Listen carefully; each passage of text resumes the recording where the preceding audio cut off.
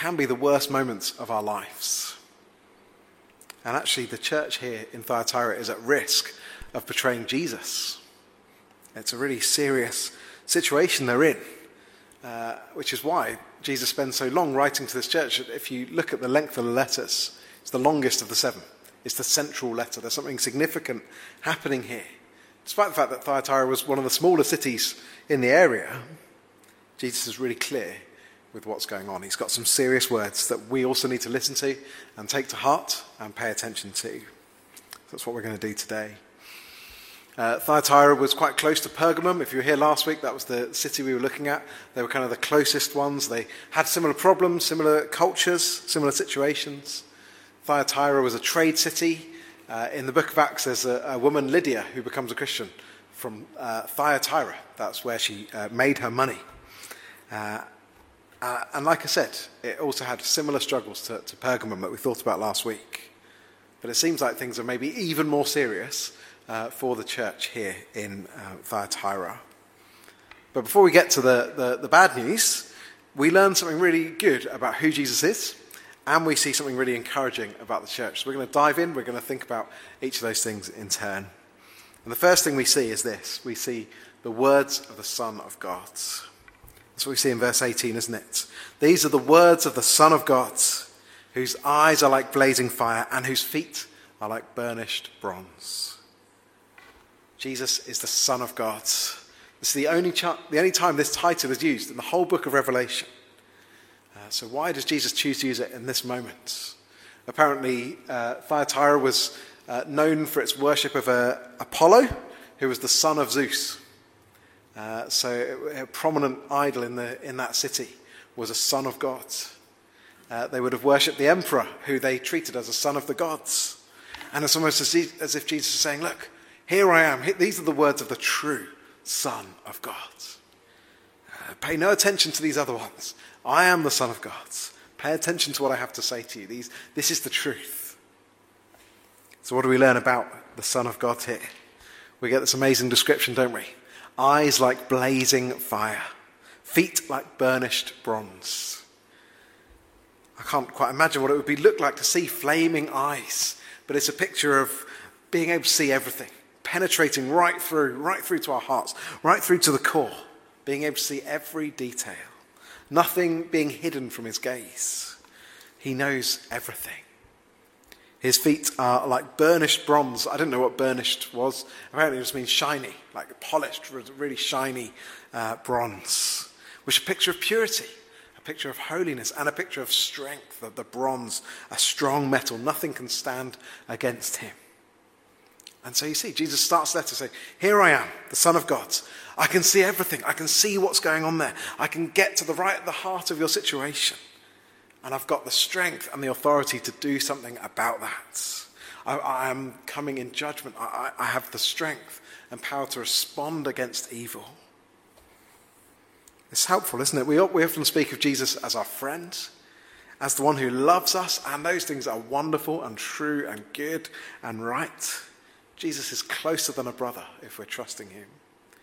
But we have to hold that with the reality that he is the righteous judge of the universe.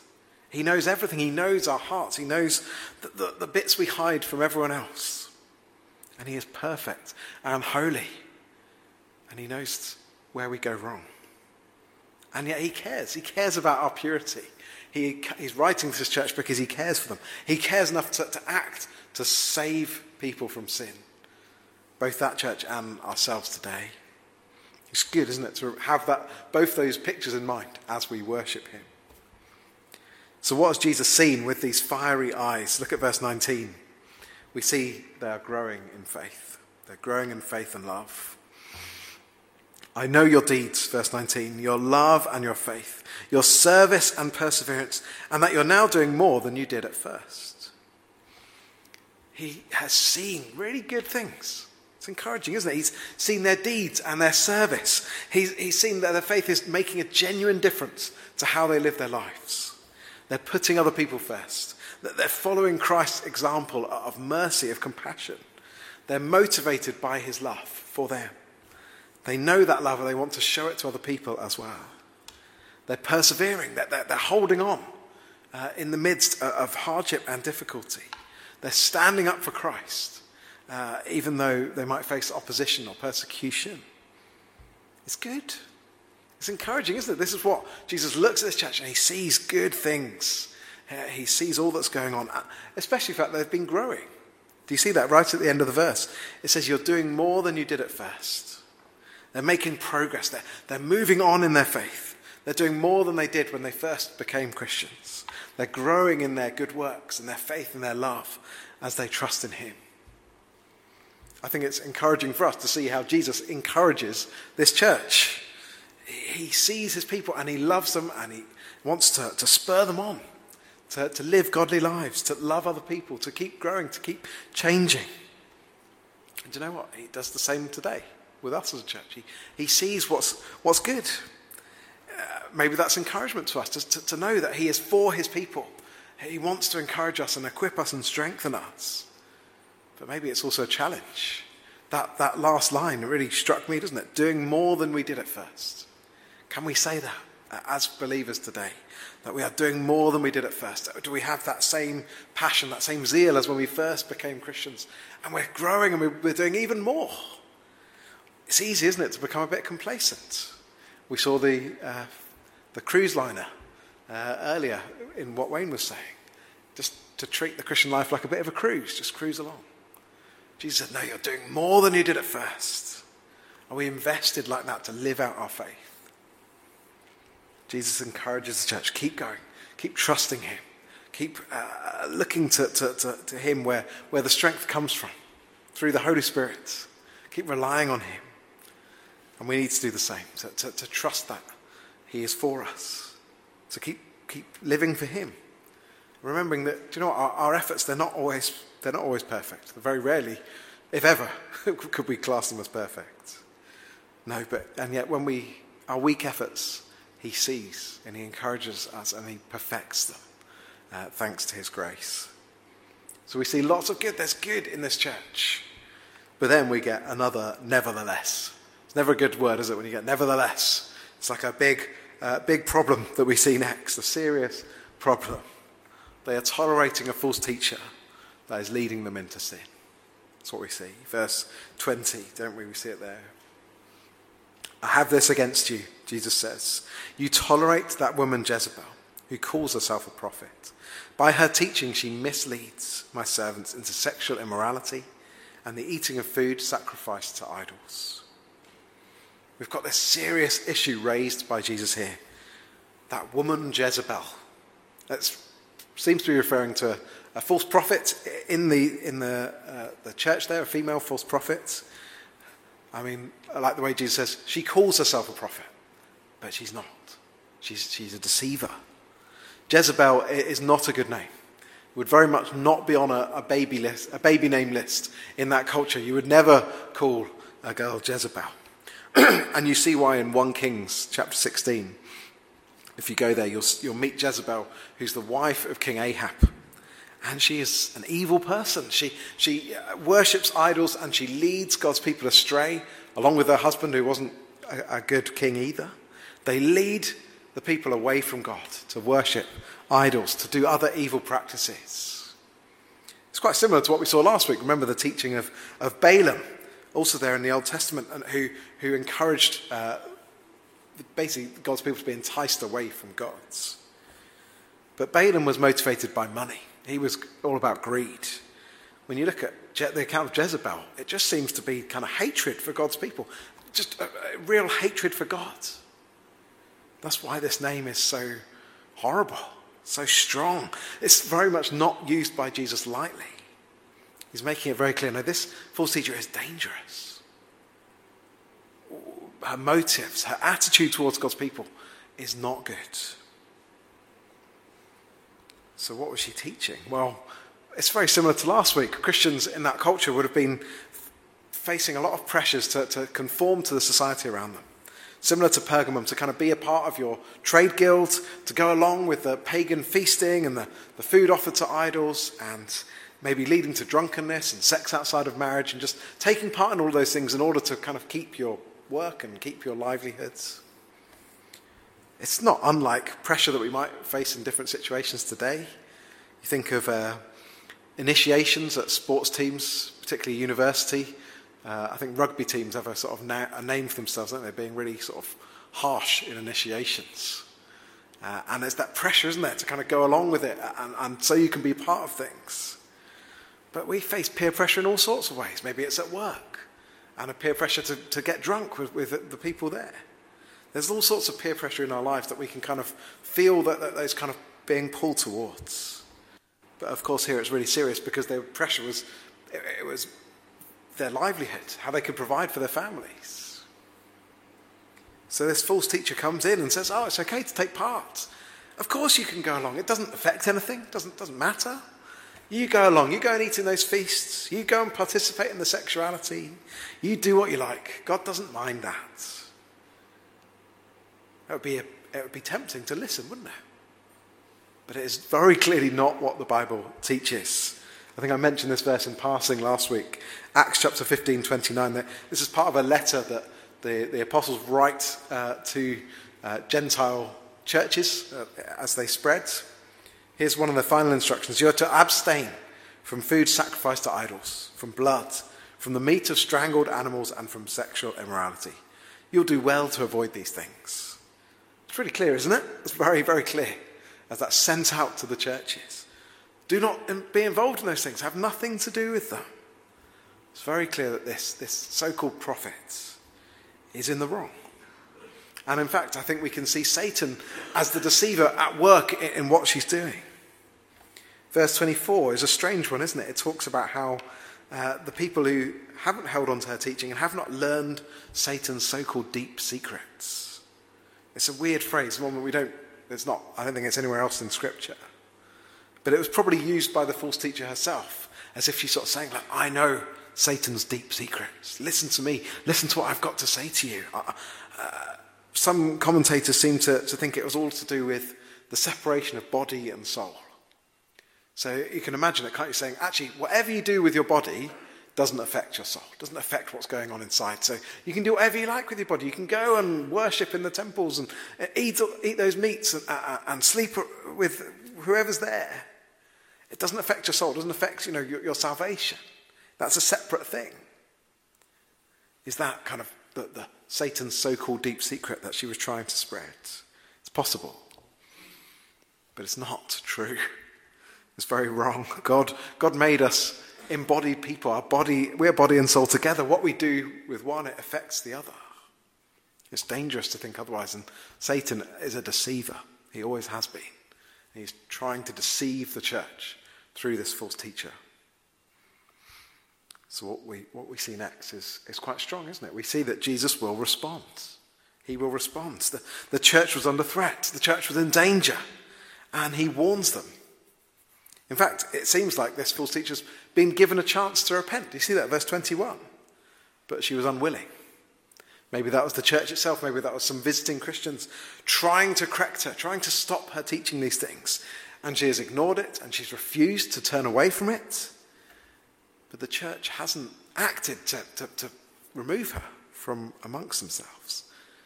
They're known for their love as a church. Maybe they're thinking it wouldn't be loving to kind of get rid of her, would it? But at the same time, we know it's not really loving to tolerate that kind of falsehood. And Jesus' words make strong reading, don't they? Verse 22. So I will cast her on a bed of suffering, and I will make those who commit adultery with her suffer intensely, unless they repent of her ways. I will strike her children dead. Very strong, this idea of suffering. The bed of suffering is like a sick bed. Maybe she'll become ill. Those who commit adultery with her, whether that's a literal thing or whether that's a kind of a spiritual sense, because they're betraying Christ, they're cheating on Christ by going along with her teaching, they will suffer unless they realize it, unless they repent. He will strike her children dead. Again, that could be literal children, but it's probably more likely talking about her closest followers, that the ones that are so most closely following her teachings. They're in real danger. Jesus comes to judge. And do you see what he says about what the churches will know? Churches, not just Thyatira, but all the churches, that Jesus is is the one who searches hearts and minds. He's got those flaming eyes, and he comes and he searches and he judges us according to our deeds. That's why we need him. That's why we need his love. It's our only hope. But it's weighty stuff, isn't it? It's a serious accusation. We get this sense of real hatred that Jesus has for sin. He cannot stand it being excused. He cannot stand it being tolerated in his church. And he wants his people to have just nothing to do with it. Nothing at all.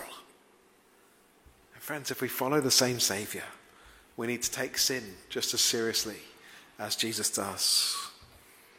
Sin is like adultery towards God. That's language we see in verse 22. But it's language used throughout Scripture. It comes up again and again, this idea of God's people have been unfaithful to him. It's like an unfaithfulness in a marriage. It's a horrible thought, isn't it? That's what we do to God. We cheat on God. We look elsewhere for what only God can provide us. We betray him. It's really serious. We need to realise that. We need to turn away from those things. So how do we do that? How do we not tolerate such things today? I've got a couple of just suggestions for us to think about, maybe as a church and as individuals. It's kind of building on what we thought about last week. If you weren't here last week, you can listen to the podcast or look on the website to see the application there. It kind of all follows on. It's all very similar. But here's one for us as a church. We should lovingly exercise church discipline when it's needed. We should lovingly exercise church discipline when it's needed. You see, she was given a chance to repent. Well, what does that look like today? What does that mean? Well, Jesus kind of sets out a kind of process of what we call church discipline. It's something Jesus gives to his church for everyone's good. You can look at it in Matthew 18, 15 through to 17.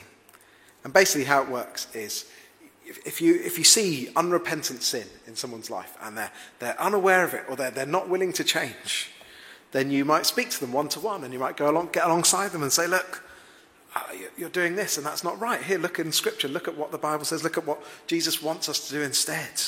It's important to repent, to turn away from these things, and you have a conversation. You try and help them see that.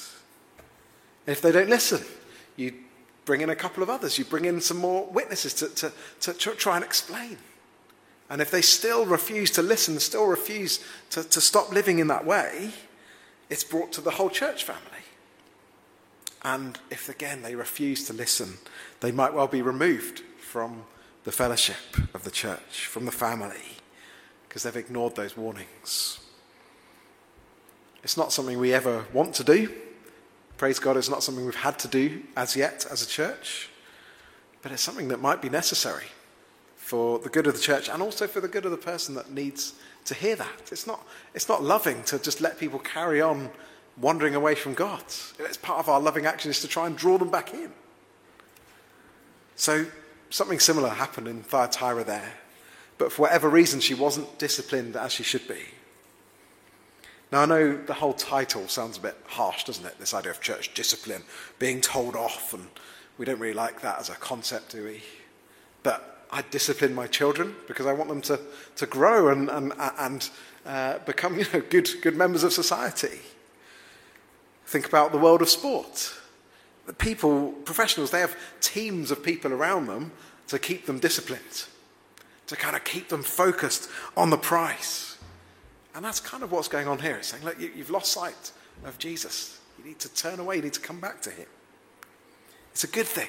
It's a loving thing to help someone see that they're not living the way God wants. Now, maybe you're worried. Maybe you're thinking, hang on a minute, I'm meeting an elder in a couple of weeks. What are they going to say to me?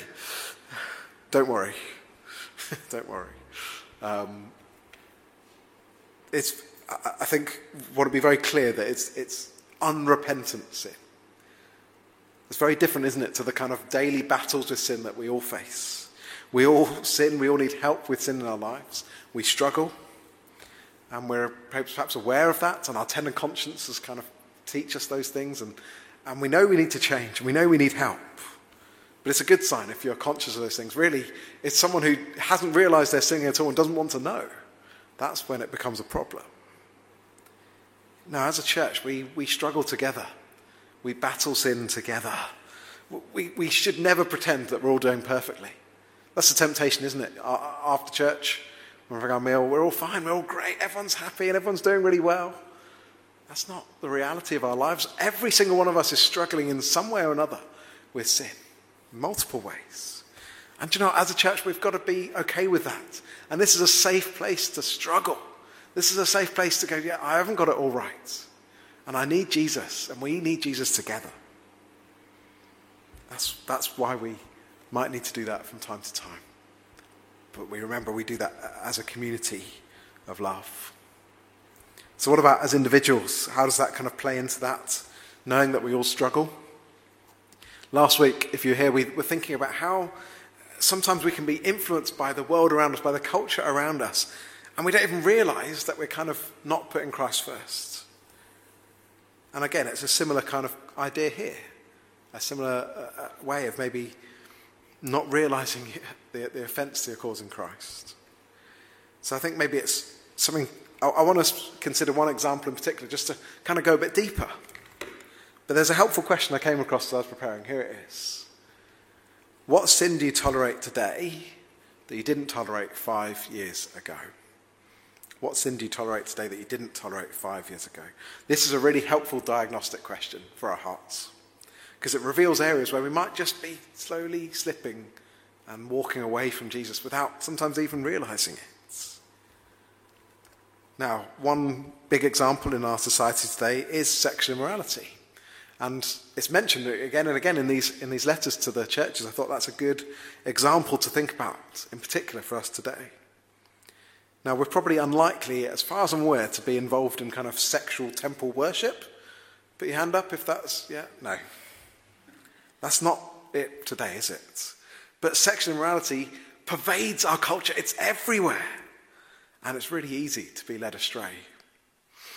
Maybe it begins with just our eyes kind of lingering unhelpfully. And I don't know, there's some attractive TV star on the screen, and your eyes just stop and don't move away, and you just kind of, something about that. Or maybe on the street, someone's dressed revealingly, and your eyes kind of follow them down the path. And you don't realise, you don't battle it, you don't think, there's nothing wrong with that.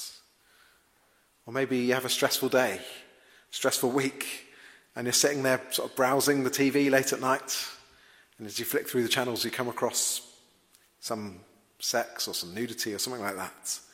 And you don't carry on, suddenly you're hooked, you want to see more. Or even if there's nothing on screen and there's these fantasies in your mind that you're just playing through and just letting carry on and increase and getting carried away. And if you're not careful, that hunger increases. You do it more and more. You end up accessing more explicit pornography, frequent masturbation.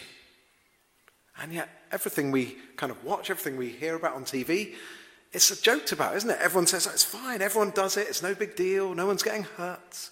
Is it really that bad? And we think, surely it's not that bad if no one else is worried about it. Maybe our relationships at home start getting strained, and someone at work just gives you that attention that you didn't realise you thought you needed, and you feel special. And all of a sudden you're doubting that kind of commitment that you made in marriage. And you think, surely God wants me to be happy, doesn't he?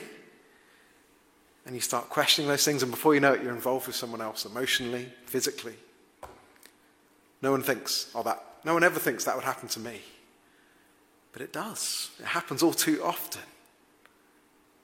And we need to be aware of that. We need to be conscious that it can move in that direction. Probably the most prominent one that most will be struggling with is pornography, because it's just so prevalent, so accessible. So if that's you, and it's not just young men, it can be old, young men, women, all of us can struggle in different ways with that. If that is you today, then let me just encourage you to not struggle alone, to bring that into the light, to find someone you trust and say, I need help, I need Jesus' grace and help to change. It's very difficult to do that on your own, but actually with the help of brothers and sisters, Jesus can do amazing things in our hearts. There's one example, isn't it? What do you tolerate today that you didn't tolerate 5 years ago? Maybe it's just that occasional lingering look that you would never have done before, but for whatever reason it's just starting to creep in. Maybe it's that TV surfing. Maybe it's reading unhelpful romance novels that just feed the fantasies. All these things are pathways that lead away from Jesus. Jesus, in another very clear, strong verse, I tell you that anyone who looks at a woman lustfully has already committed adultery with her in his heart. Of course, the flip side, if you've looked at a man lustfully, the same principle. But you look at that and you go, oh, okay. That's true probably for most of us, isn't it? If not all of us. I know it's true for me. That I have done that. I have looked lustfully. And we need the Spirit to convict us of that and help us see that that's not right. And we need God's help, don't we? We need to pray that he would help us feel that seriousness of our sin. That we wouldn't tolerate it, that we would fight it in his strength. But maybe you're sitting here thinking, I don't know what any of that's about. That's just not my struggle, not my battle. Well, praise God, first of all, but don't be complacent, because there must be something else. Maybe there's a struggle with greed, or gluttony, or drinking too much, or jealousy, or gossip, anger. There's all sorts of ways, aren't there, that we struggle, that we sin. And actually it's those more kind of respectable ones, the more ones that we kind of become more easy to tolerate, that we might be more easy to slip into. And we end up gossiping in ways we would never have gossiped 5 years ago. Or telling lies at work we would never have told 5 years ago, but just because of the way things are going. These things can grow, don't they? We need to examine our hearts for those sort of areas. Ephesians 5:3 says, have not even a hint of these things in our lives. Not even a hint, not even the tiniest bit. And if we're ever going to reach that, we need God's help. Whenever we spot it, we need to repent quickly, don't we? Turn away from it, to listen to this warning and come back and find his forgiveness and his grace. Because this is why we're here as a church, friends. Because of the good news of the gospel. Because actually there is an opportunity for restoration. For those who have betrayed him, for those who have turned away. That is the heart of the gospel for each one of us. Remember what I said, we have been unfaithful to God. We have not been faithful to him. We have sinned in all sorts of ways. We've rejected him. And instead of casting us out, he has made a way for us to restore that relationship. And he laid down his life on the cross to make us clean, to get rid of the stains on our hands, to save unfaithful, sinful people like us. Isn't that astonishing? Isn't that amazing, friends, that we sit here? If we're trusting Jesus, we're sitting here uncondemned, forgiven, cleansed, thanks to all that he has done on the cross for us. He is faithful to us when we have been anything but faithful to him. We need to be so captivated by that love and that mercy, don't we? So that we are quick to turn away and quick to repent and quicker to progress and do more than we did at first. And quick to strive for godliness and press on in our faith. Only in his strength. We never can do it on our own. But knowing that love, knowing that he has saved us, that's the position we change from. It's done, it's finished. He has paid it all. And that's good news. If you're sitting here today and you're not a believer, if you haven't put your trust in Jesus, and maybe you're convicted of that sin, or convicted of ways you're realizing that something's wrong in your life, then this is a place of safety and rescue and salvation. If you trust, you come and put your trust in Jesus. Love to speak to you afterwards if you want to do more. Well, just a quick point to finish, because at the end of the letter we see a call to faithfulness. A call to faithfulness. It's quite interesting, isn't it, in verse 25. So, to the rest of the church who aren't struggling with this, just kind of hold on to what you've got until I come. Just keep going. It sounds really simple at first glance, doesn't it? Just keep going. But actually remember in verse 19 what that looked like. Their deeds, their love, their perseverance, their progression, their growth. Jesus is saying, keep doing those things. Don't give in to the demands of the world around you. Keep going. It's possible with the help of the Spirit. That's why I chose that picture. Someone looking ahead. The journey's not finished. There's going to be some lows, there's going to be some highs. But it's kind of pressing on, keep going in Jesus. And for those who do, for those who persevere, those who overcome, do you see these great promises at the end of the letter? It's always, every letter seems to finish with this promise for the future for God's people. This one's quite striking. Verse 26 and 27 talks about authority over the nations.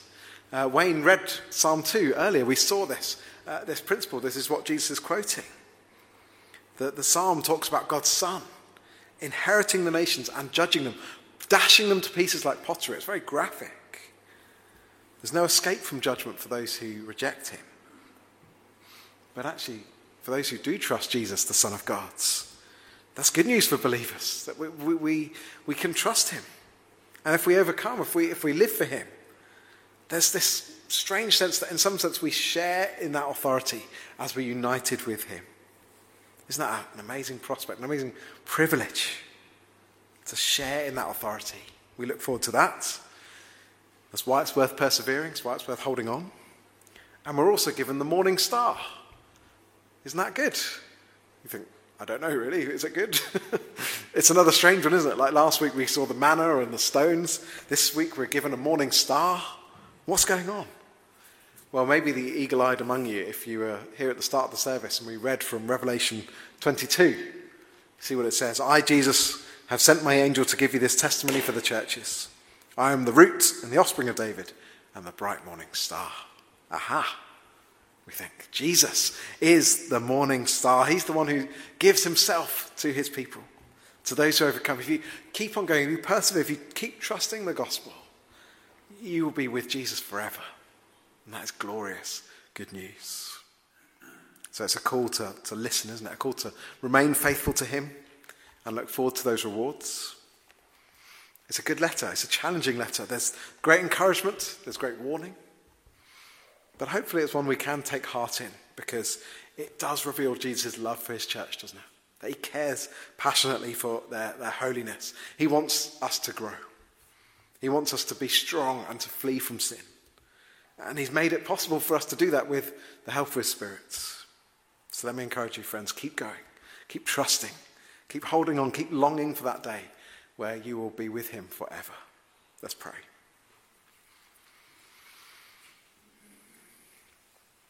Father, thank you for this letter from Jesus to his church.